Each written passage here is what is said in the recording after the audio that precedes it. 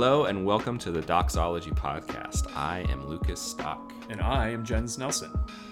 This is a podcast dedicated to journeying together on the road that is the Christian faith. Please join us as we discuss and investigate theology and the Christian life, striving for unity amongst our diversity as members of Christ's church.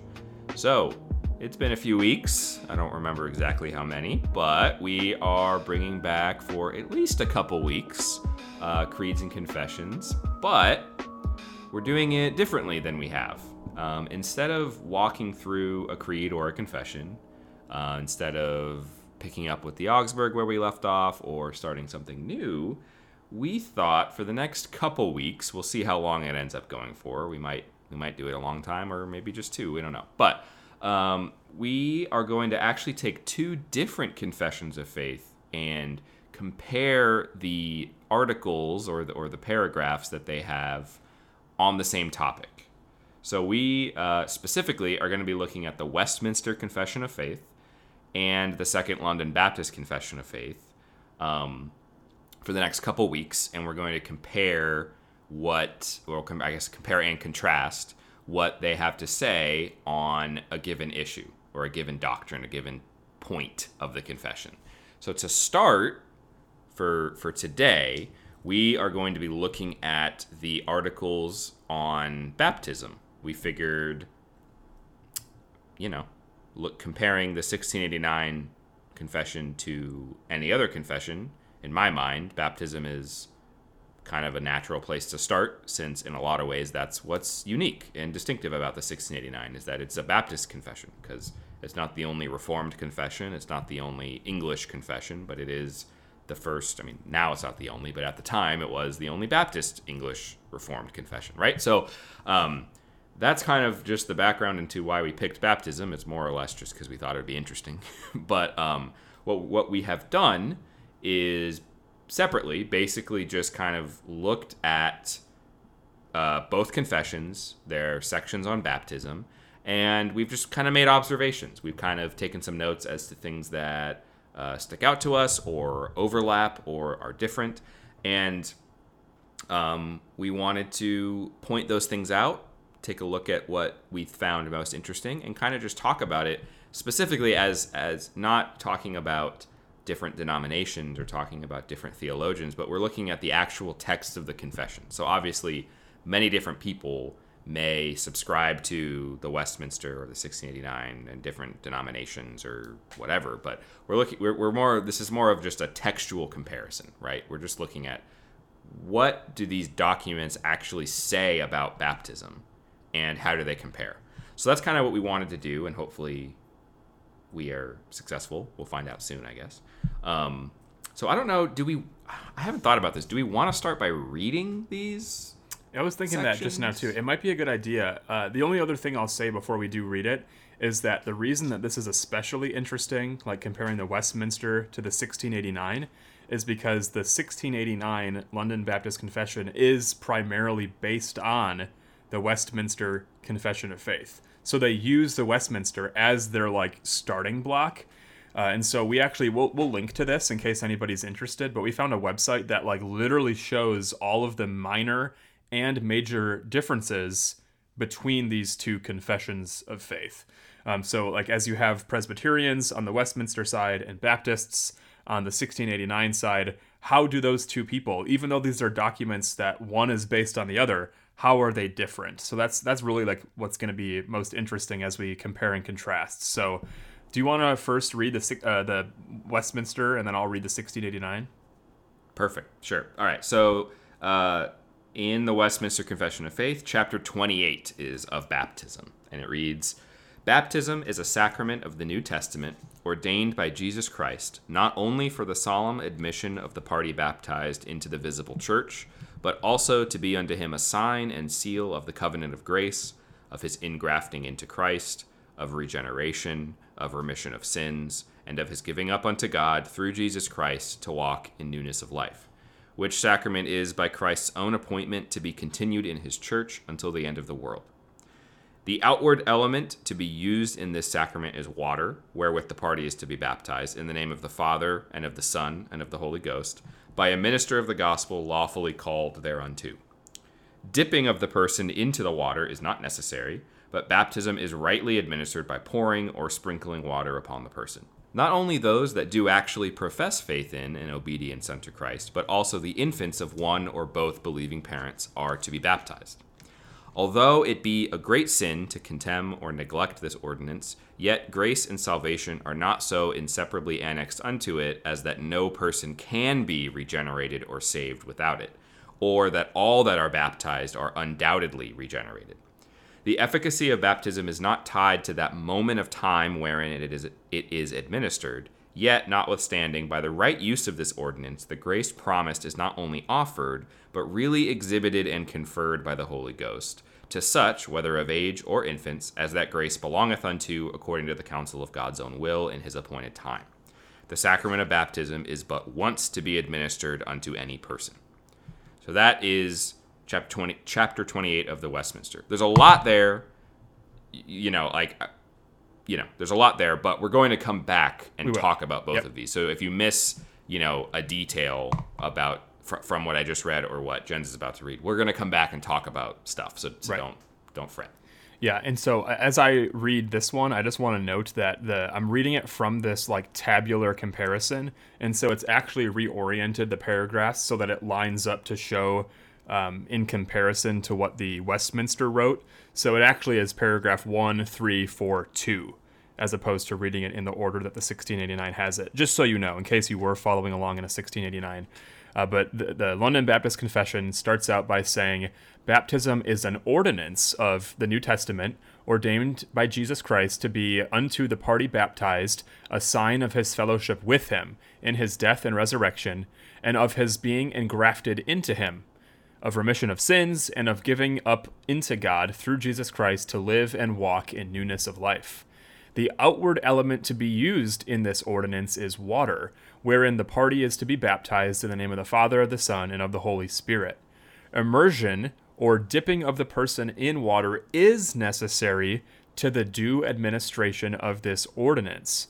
Those who do actually profess repentance towards God, faith in, and obedience to our Lord Jesus Christ are the only proper subjects of this ordinance. So you already note that this is significantly shorter. 3 paragraphs length shorter than the Westminster. So where do we want to start in comparing these two? Maybe some people have already picked up on some of the words I highlighted, some of the mode, how somebody is to be baptized. What do you think is a good starting place?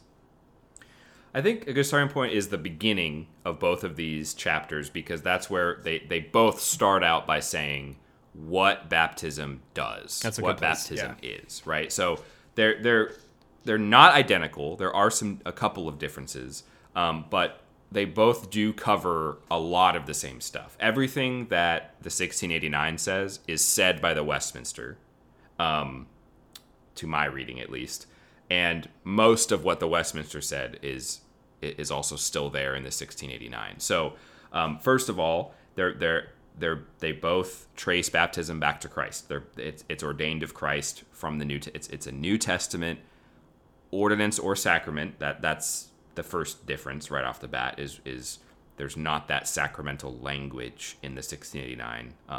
But Christ himself, according to both of these documents, ordained baptism to be performed in the church. And then they go on to say that this ordinance / sacrament does certain things, right? And those certain things in the Westminster are that it is a sign and seal of the covenant of grace, being grafted into Christ, regeneration, remission of sins, and newness of life. And as well as being a sign of being a fellowship in the church, but it's not only that. The 1689 says it's a sign of fellowship with Christ, grafting into Christ, remission of sins, and newness of life. So right off the bat, I don't know if I missed anything. Point out if I did, but that's sort of how I would summarize what each document is saying. Right. Baptism does, and the differences are, to me, they're really interesting, right? So the big differences are that the Westminster talks about baptism being a sign and seal, and it talks about it being a sign and seal of the covenant of grace and regeneration.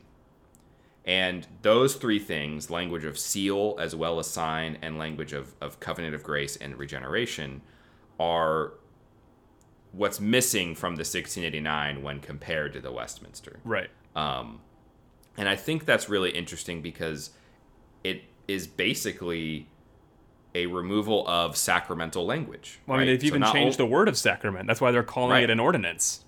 Not only is it an ordinance instead of a sacrament, but regeneration, the covenant, is not what's being signed and sealed for the 1689. And so my reading, is that it's a now, I've funnily enough actually written about a different sacrament that the 1689 talks about. So I'm not here claiming that the 1689 is non-sacramental. However, I do think that there is a significantly less sacramental way of speaking from the Westminster to the 1689 here on baptism. Yeah, for and sure. I find that really interesting. And I think to me, it centers around this idea of the Westminster is willing to tie. Later on, it qualifies this, but it does tie regeneration to baptism. It's a sign and seal of regeneration. That's just the words that it says. It qualifies it later, what it means by that. But that's not something that the 1689 is willing to do. And it seems rather consistent with Baptist soteriology when contrasted with a more traditional Reformed soteriology, that the sacrament itself or ordinance, to me, that's the same thing. That difference isn't as important as the meat of, there's not this regeneration, right? And it's not a seal of remission of sins. It's a sign of my fellowship with Christ, grafting into Christ, remission of sins, and newness of life.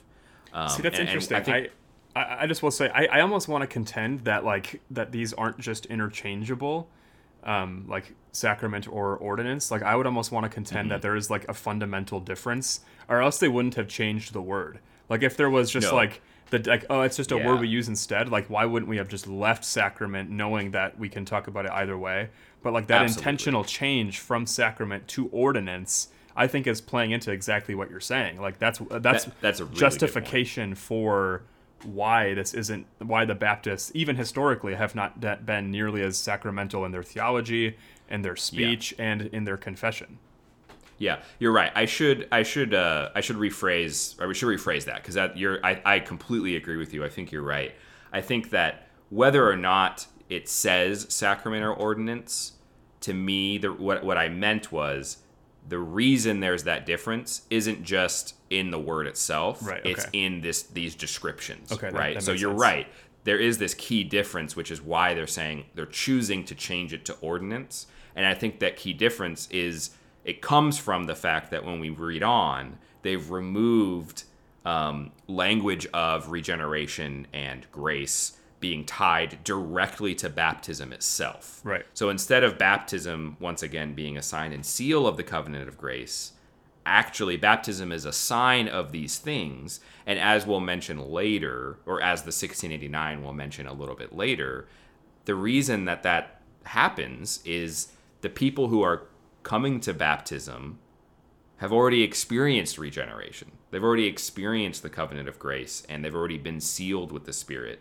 At least that would be my theological interpretation of the way that it talks about those who are to be baptized in a later paragraph. So maybe now's a good time to move on from paragraph 1 to maybe talking about the other.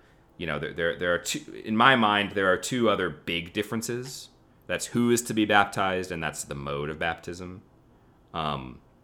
We can cover these in either order. It doesn't necessarily matter to me, but obviously, and perhaps sort of you knew this, even if you've never heard of either of these confessions, you could probably figure out the Baptist confession says that you don't baptize babies, and the Reformed confession says that you do baptize babies. Right. So that's a big difference, right?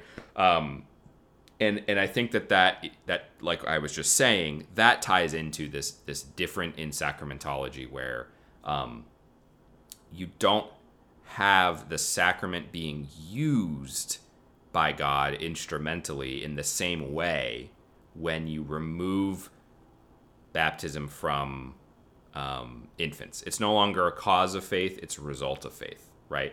It's no longer connected to the beginning of your life in Christ so much as it's a tangible representation, a sign of the beginning of your life in Christ, right? And maybe that's unfair. I'm not trying to, that's my read on it. And so clearly, if the 1689 is not saying people don't get regenerated, right? They take out the language of regeneration, but they're not saying people just don't get regenerated. It's just that regeneration has moved. It's now prior to baptism. I would say in a more traditional Baptist point of view, which is why you would only baptize believers. You would only baptize those, I forget the exact language, those who truly profess repentance towards God, faith in Him, and obedience to Jesus. Right. So instead of being not only those people, but also their infants, their children, it's only those people, which means that sort of explains where regeneration went, where that language of a quote-unquote higher sacramentology, the reason it can go away for the Baptist is because the ordinance is not sort of doing that anymore.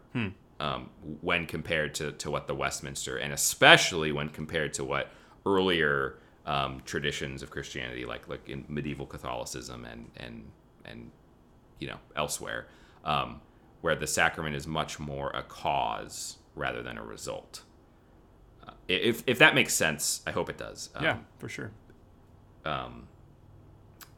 But that being said, you baptize the same. There's the same key elements, water and the triune name, right? I'm always really happy when I see that, because that's like the one thing that sort of binds us all together is that we're all truly baptized when we're baptized that way. So that's good. And then, well, I mean, like in that same like conversation though, I even though there are these like major significant differences in how the text is written, again, we'll link to this, but on this document, I'm actually really fascinated by some of the more minor changes that are made. So like instead of Father, Son, and Holy Ghost in the Westminster, the 1689 says Father, Son, and Holy Spirit. So I'm curious, like, what, not much time has passed between the writing of these two documents. It's like 50 years or something. So like, why the difference between ghost and spirit? Or the difference between in-grafting with an I and en-grafting with an E, back up in paragraph 1. Like, is there even a difference? What's the significant change from in to en-grafting? But what's really fascinating to me, and it is one of the more major differences here, is that the Westminster says dipping of the person into water is not necessary. So they don't have to be dipped. But for baptism to be rightly administered, it says baptism is rightly administered by pouring or sprinkling water upon the person. So that's the Westminster's side. The 1689 then says immersion or the dipping of the person in water is necessary to the due administration of this ordinance. Like, I think that difference is significant.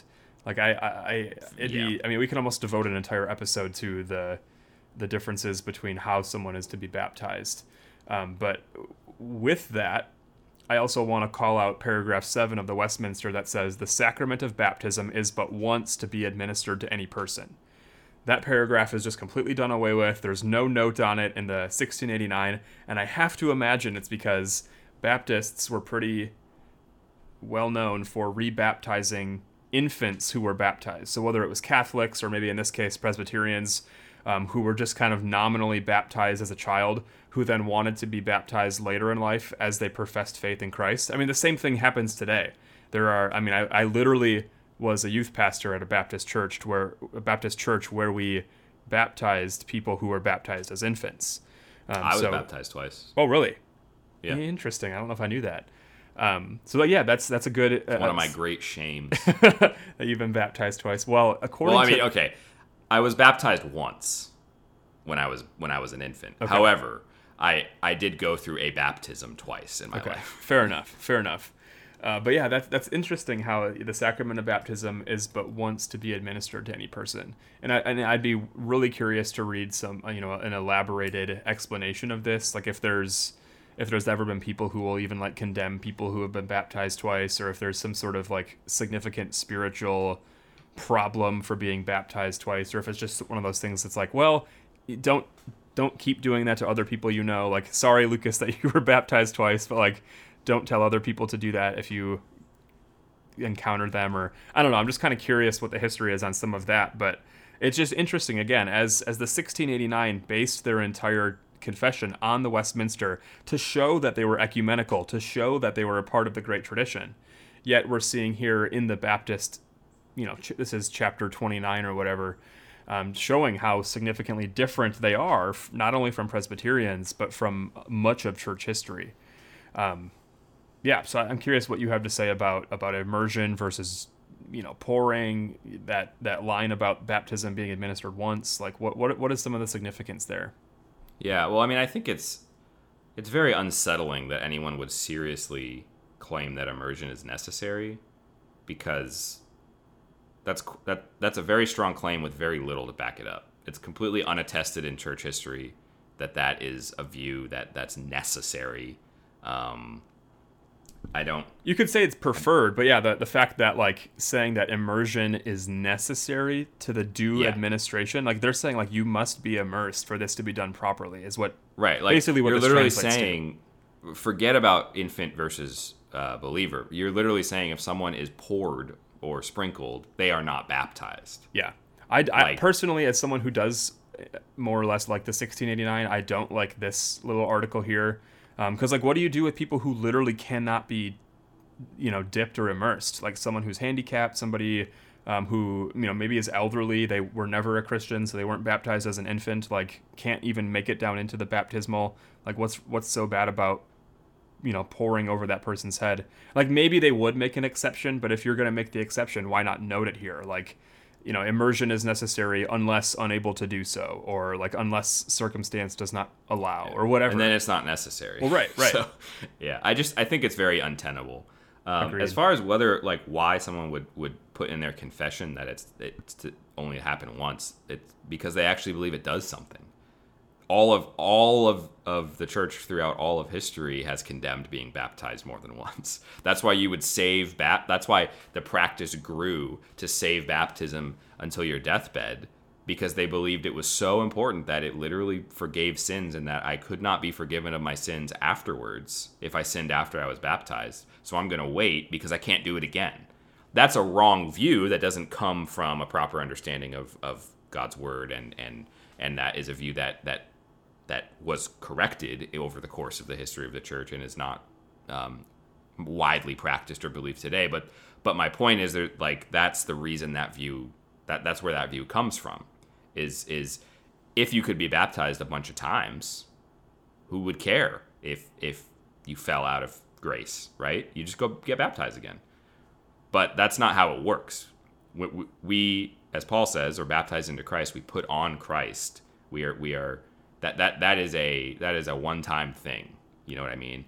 If you're doing it over and over again, you're actually changing what baptism is. So I think it's a huge deal, and I would definitely agree it is to be done but once. It is to be but once administered unto any person, and I think that they were kind of backed into a corner. Maybe when they were editing the Westminster into the 1689, or I shouldn't say that, like starting with the Westminster, and they see paragraph 7, they're like, well, we've all just baptized ourselves again, and they're, like, right, let's just leave this out. Like, I feel like they're kind of, I don't know any Baptist. In fact, every Baptist I know would not rebaptize people who like they might rebaptize the infants, but like they wouldn't just say, oh yeah, get baptized whenever you feel like it. Right, exactly. Right. or like, oh, hey, pastor, I was baptized last year after camp. I don't feel like it was legit, but now I really feel like I've repented. Can you baptize me again? Like, I don't actually know in real life any Baptist who would say yes to that. Yeah, at least I hope not. Yeah, and that's because that's there's the reason for that is that baptism is something. It is this reading from the 1689. It is a sign of my remission of sins, my newness of life. I don't need multiple signs. You know what I mean? I have been baptized. I am baptized. So I am think curious. That's where that comes from. Personally, what I think, and I wasn't theologically astute enough to be able to articulate this when I was a youth pastor at a Baptist church, but personally, I think what would be more preferable instead of baptizing, let's just say that there was somebody who was as an infant baptized who, grew up nominally Catholic, and then later in life wants to get baptized as a professing believer. Like, I personally now, where I am in my life, would not want to baptize that person a second time. I would point them back to their first baptism and show theologically what, even if that was, your family was just Catholic, they went to church, every now and then, and you were baptized, but like, to talk about theologically the reality of baptism, what it is, the sign, the seal, all that we've already talked about. But personally, I think that's what we should do as a more or less committed Baptist. Like, I do not think we should be rebaptizing other people who have been baptized as infants, basically, is what I'm trying to say. And so my wish would be that the 1689 would have retained that little line, and also the practice of not rebaptizing. That's just me personally. Yeah. Well, you're right, but you've betrayed your whole camp. They're all gonna come at you on Twitter now. Yeah, whatever. I'm kidding. I know.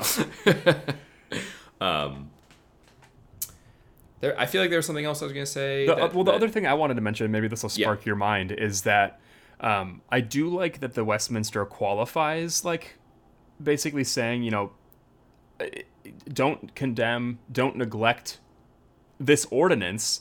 Like, the Westminster calls it an ordinance there, but we'll say the sacrament. Basically, like, it's not, they're trying to communicate that it's not required to be regenerated or to be saved. Like, you can be regenerated, you can be saved without baptism. Like, think of the thief on the cross, who literally, like, Christ said, you're going to be with me in paradise, but he wasn't baptized. So we can say that, like, to spend eternity with Christ, you don't have to be baptized. But you still should seek it. You should not contemn or neglect it. But at the same time, not all that are baptized are undoubtedly regenerated. Like, I just like that they include that little clause there so as to, get rid of any thought that, like, just because somebody was baptized, it means that they're a Christian and that they're going to be spending eternity with Christ. Like, to be baptized isn't just some magic ritual that's performed to earn salvation, but a life is to be lived following that baptism that is lived in Christ, being engrafted into him, all the other things that it said. I don't know if that sparked your mind or if there was something else, but I like that little qualification there. Yeah, no, whatever was on my mind was something else, but it's gone, which is fine. Yeah, I mean, it's definitely a good example of a reformed, a Reformation, well, a specifically reformed approach. I tend to be a little more Lutheran in my baptismal theology, so to me that leaves me rather confused.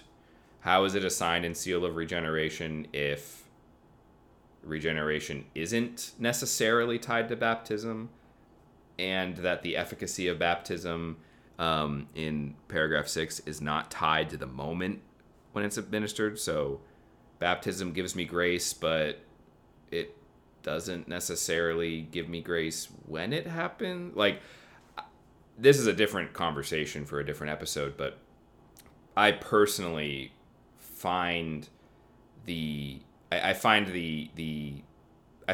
Westminster a little confusing on this point. It seems in some respects to be talking out of both sides of its mouth, but I'm sure that's an issue with me, not the Westminster divines. But yeah, I mean, I think it's a really fruitful exercise to do things like this, and I'm Agreed. excited to do next week. So we're going to come back and do this with a different article from these two confessions, and maybe we'll just do this more often. Yeah. like Let us know whether, for sure. Let us know if you like this.